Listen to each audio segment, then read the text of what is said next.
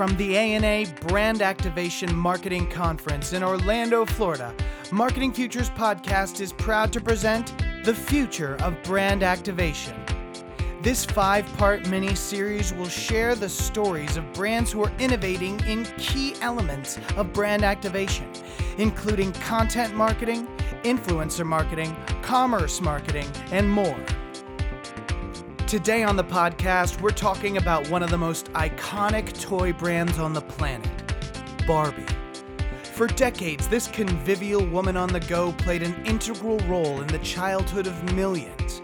But in recent years, the brand struggled to keep pace with societal changes and suffered declines in relevance as a result.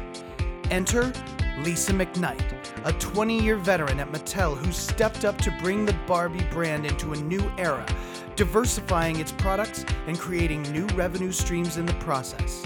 Lisa shared her journey to becoming the global head of the Barbie brand for Mattel and discussed key insights that led to a resurgence of a truly iconic brand.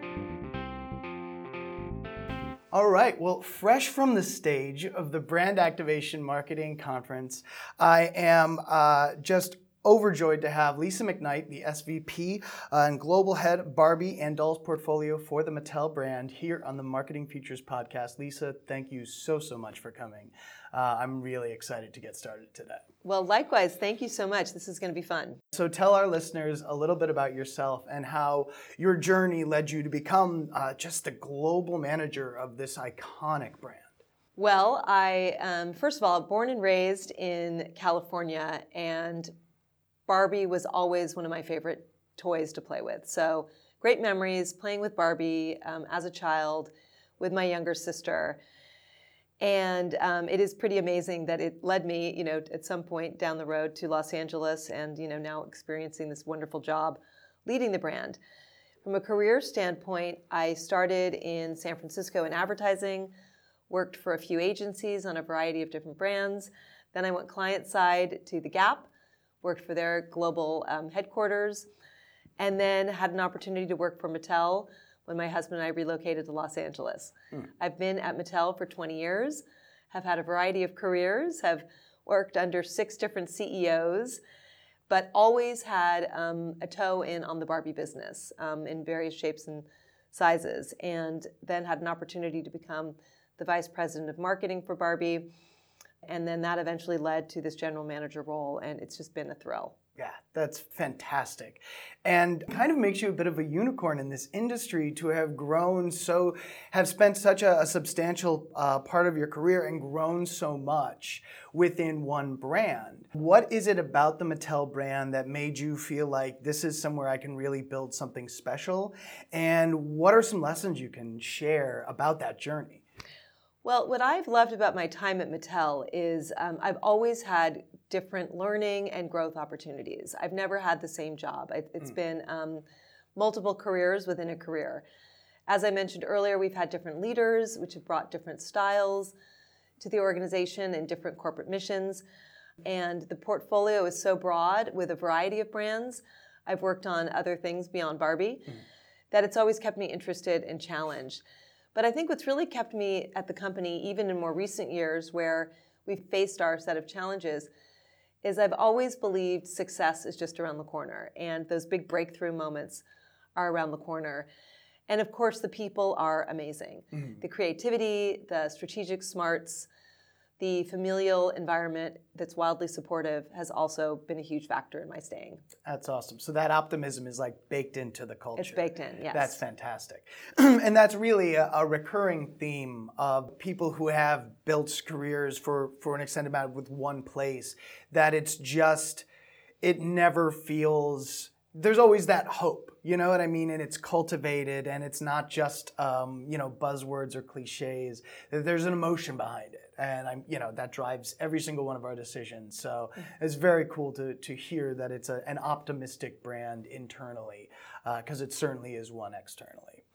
So I was going to ask about when you began your current role, but since you've had sort of a toe in the Barbie universe throughout your time with Mattel, I guess leading up to that, what were you seeing about the brand? And then when you kind of stepped in and really were empowered to make the big decisions about where this brand was headed, what was the state of Barbie? So, as I mentioned, I've had the opportunity to work on aspects of the Barbie brand for many years, but I did come off the Barbie brand from late 2012 to the beginning of 2016. Mm-hmm. So I wasn't directly involved with the brand for those 3 or 4 years.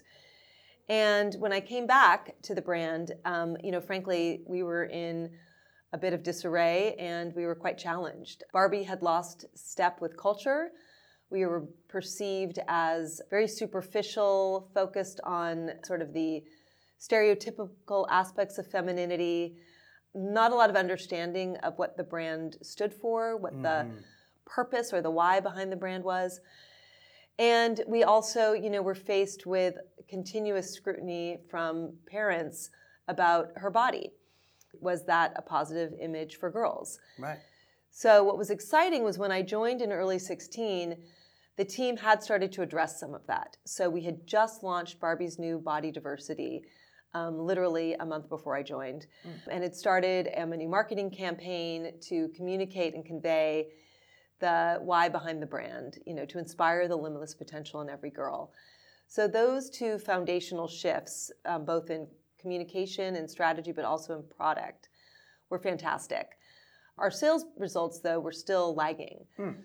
So I had an opportunity to continue to fuel the great work that had started and to ensure that wasn't just a moment in time and that we were going to truly walk the talk. So we pushed body diversity throughout the product lines. It wasn't just in one segment. We pushed it across our fairy tale segment of business, our career dolls. We pushed different ethnicities even harder. Today we have 100 different looks in Barbie that's available. Really incredible. And today, 4 years later, 55% of dolls sold are diverse, which is amazing. Yeah. So I think, if anything, I gave the team courage to have the conviction to do even more and to stay the course. And then from a communication and branding standpoint, we have invested more in brand marketing. There had been a time where we were focused on product advertising only, features, and talking to girls and not parents. And it took a lot of energy to get not only my team, but also our partners in the various markets around the world, the commercial teams, to believe in investing in brand work versus more transactional demand creation. Yeah. I love the data point about 55% of the immediately there. Yeah. There. In case there was one person in the entire organization who was even a little bit unsure that this was the right way, I mean, that is resounding confirmation. I think that you're on the right path and doing the right thing. So kudos all around to the Barbie brand. Thank you. So what were your priorities in the first year, like bringing it down to the ground level? Well, you certainly can't underestimate the importance of the team. So I would say the number one priority was to get close to the team, listen to everyone's perspectives, and really appreciate the journeys that they have all been undergoing, and to make sure I was incredibly respectful of the current team dynamic and the great progress that was underway. So that was a huge focus initially, as well as making sure, frankly, that we had the right leadership, assessing talent, and all that good stuff. Then again, it was about me being an advocate for the great work the team was doing throughout the global corporation with our retailers. I was the one, traveling to the markets, working with our biggest customers to make sure that the great work we were doing was amplified and was resonating. And then, frankly, following up and making sure that the sales results were there. Because again, we had to prove this out. Right. And there were certainly a lot of tactics from a selling standpoint to get the body diverse dolls on shelf, to have more career themed dolls, showcasing roles where girls are underrepresented or women are underrepresented. Getting that mix of product supported at retail was also a big factor. Yeah, I can only imagine. And that's a thing that, you might not think of, like, okay, we've reestablished the brand. Great, you've just started. Exactly. Everybody needs to get on. Of all of the challenges, because it seems like this was a mighty task to overcome. What was your biggest challenge? Well, I think the biggest challenge with a legacy brand like Barbie that has such a strong past with so many people that have their own view and frankly very personal view of the brand. The challenge was to shift that perception and to make sure that whatever the view of the brand is, that it was through the modern lens of the brand and not a dated view of the brand. So we had to take a lot of time to figure out all types of different communication, also down to the product that showed up on shelf, to provide proof points to some of these people that we were doing what we said we were going to do, and we were evolving the brand. We were striving towards a more diverse, inclusive product line, and we were striving towards a platform of girl empowerment. And that just takes time. Yeah. And I think that was another job of mine, was to also be the cheerleader for the team, because there were certainly moments along the journey where you would get a bad article about you that was negative and had a dated view. And we had to know that in time, the sentiment would shift. But again, we needed to prove it, and that just takes time. Right. We've seen in history that a lot of generations kind of become inextricably linked to one or two iconic pieces of tech that sort of define them. TV redid culture, really, for lack of a better word. The internet did very much the same thing. But now we're seeing the next big game-changing thing come at a quicker pace than it ever really has before. What are the brand's plans to continually stay on this pace of evolution to match what your next customers and their parents, their expectations and wants are? So what's tricky with a toy brand and a brand like Barbie is that we've got multiple audiences. So we have our actual consumer and the person that experiences the product and plays with it, and that's a child. Right. And then we have the purchasers that are parents or aunts, uncles, etc., that are adults. So we have to keep pace on where both of those audiences are spending their time. So we use the expression that we're going to go where girls go, or grow where kids grow. In other words, follow where the eyeballs are, follow where the behavior is, and then make sure that you're showing up in a relevant way and breaking through with your communication. We work with partners on the outside, of course, agencies that live and breathe the space, since we have day-to-day jobs that are not in that space. And then we've also, though, invested in an in-house team to volley back and forth with these external partners to make sure we're close. That's fantastic. I would say some of our biggest successes right now on Barbie are with girls. It's absolutely YouTube, and it's Netflix. Or any other streaming platform. I mean, we have to be where the kids are watching the content, and we're pushing out new relevant content on a daily basis. With parents, we spend a lot of time on Twitter, Instagram, Facebook, making sure that we're engaging and carrying on dialogue. That's fantastic. And it really is like having to evolve in two different directions at once and still making it all hang together. That's just super impressive. So on a personal level, are there any trends or tech advances that you're seeing kind of start to bubble up that you're particularly really excited about in the next few years? Well, of course, I am very interested in artificial intelligence. And, we are, one of the biggest things that girls always ask for is, if they can talk to Barbie, and how do we bring Barbie to life? And we are intrigued by, and we've taken some passes in execution of the products in the past, but we are intrigued about the sort of personal assistant AI platform with Barbie and with toys in general, and what that might look like. Of course, we've got to make sure that the privacy is handled, and there are no concerns there. But the idea of technology as an enhancement to play is very interesting. The idea of technology just for technology's sake is not interesting. Yeah, and we've seen that time and time again, that when you're just talking about the tech and the application kind of gets lost in the background, that tech's probably not going to be around in 2 years. So we ask all of our guests a couple of questions just to get the consensus and to learn a little bit about more about you as a person. First, let's start off with your thoughts on diversity and inclusion. Well, I think in general, the more perspectives and views that we can all be exposed to is better for us as individuals and better for the world. You know, it is so important to not live in a silo and to be empathetic and aware of a variety of amazing people and different views. At Mattel, we have a very diverse employee population, from an ethnicity standpoint to an LGBTQ standpoint to an age standpoint. And I love it. I think it is so interesting to hear from 25-year-olds on my team, to hear from people with different cultural backgrounds, because I am surprised every day by the new things that I learn from these different perspectives.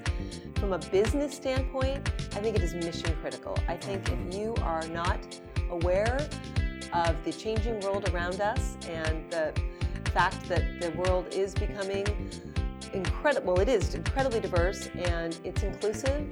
And if you're not representing that in your communication and your product line, then you are missing the boat because it's actually quite good for business. As was shown that this entire market was just waiting for Barbie, and I'm overjoyed that was an early learning and an early Well, exactly. I mean, one of the things I'm I would say most proud of is today we have the most diverse and inclusive doll line in the marketplace around the world.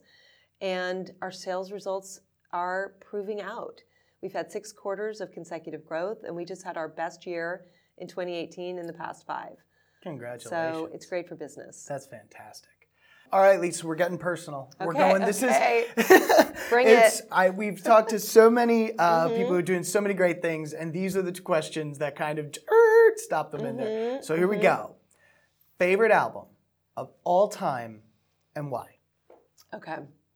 So I grew up in San Francisco. I'm a big music buff. I would say favorite album would have to be U2 Joshua Tree.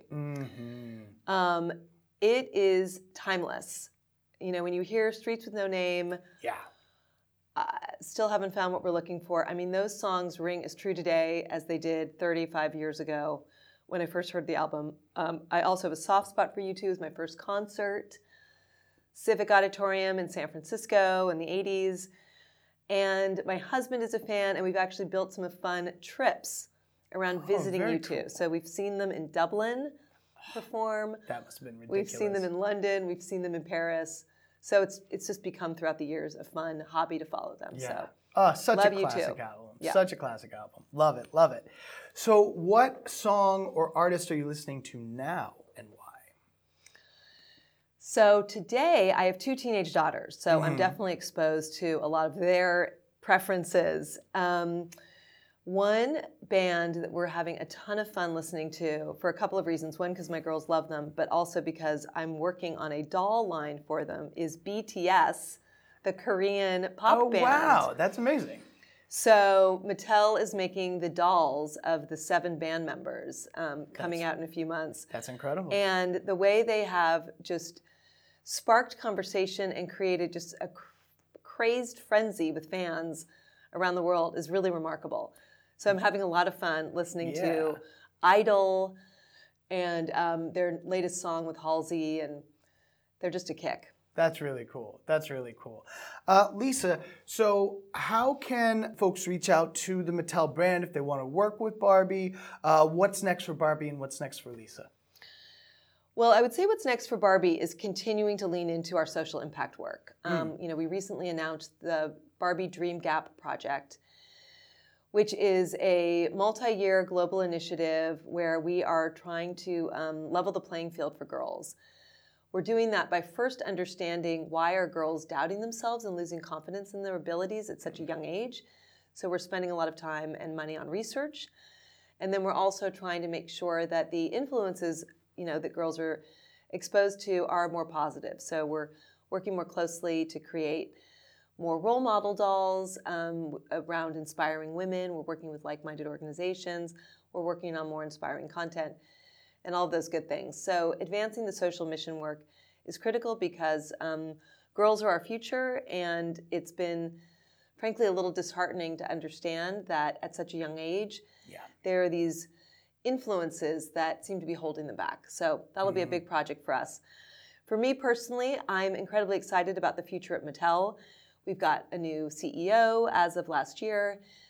Lots of excitement around extending our brands, certainly beyond toys, doing more in content. We've got a Barbie theatrical planned for the coming years with Warner Brothers, and Margot Robbie is starring in it. Oh, wow. And co-producing. And we've never taken Barbie to the big screen before, so that's going to be a challenge. We've got to get the script right. But excited to see what that could unlock for the whole franchise. Yeah, I feel like creatively you can kind of pick the direction that you want to go in, because Barbie's been around the world and done everything. Completely open-ended, so it's just going to be about it's just going to be about picking the right place to start. Lisa, thank you so much for stopping by on your whirlwind tour around the Brand Activation Conference. My pleasure. This has been a lot of fun, and I think our listeners are going to absolutely love it.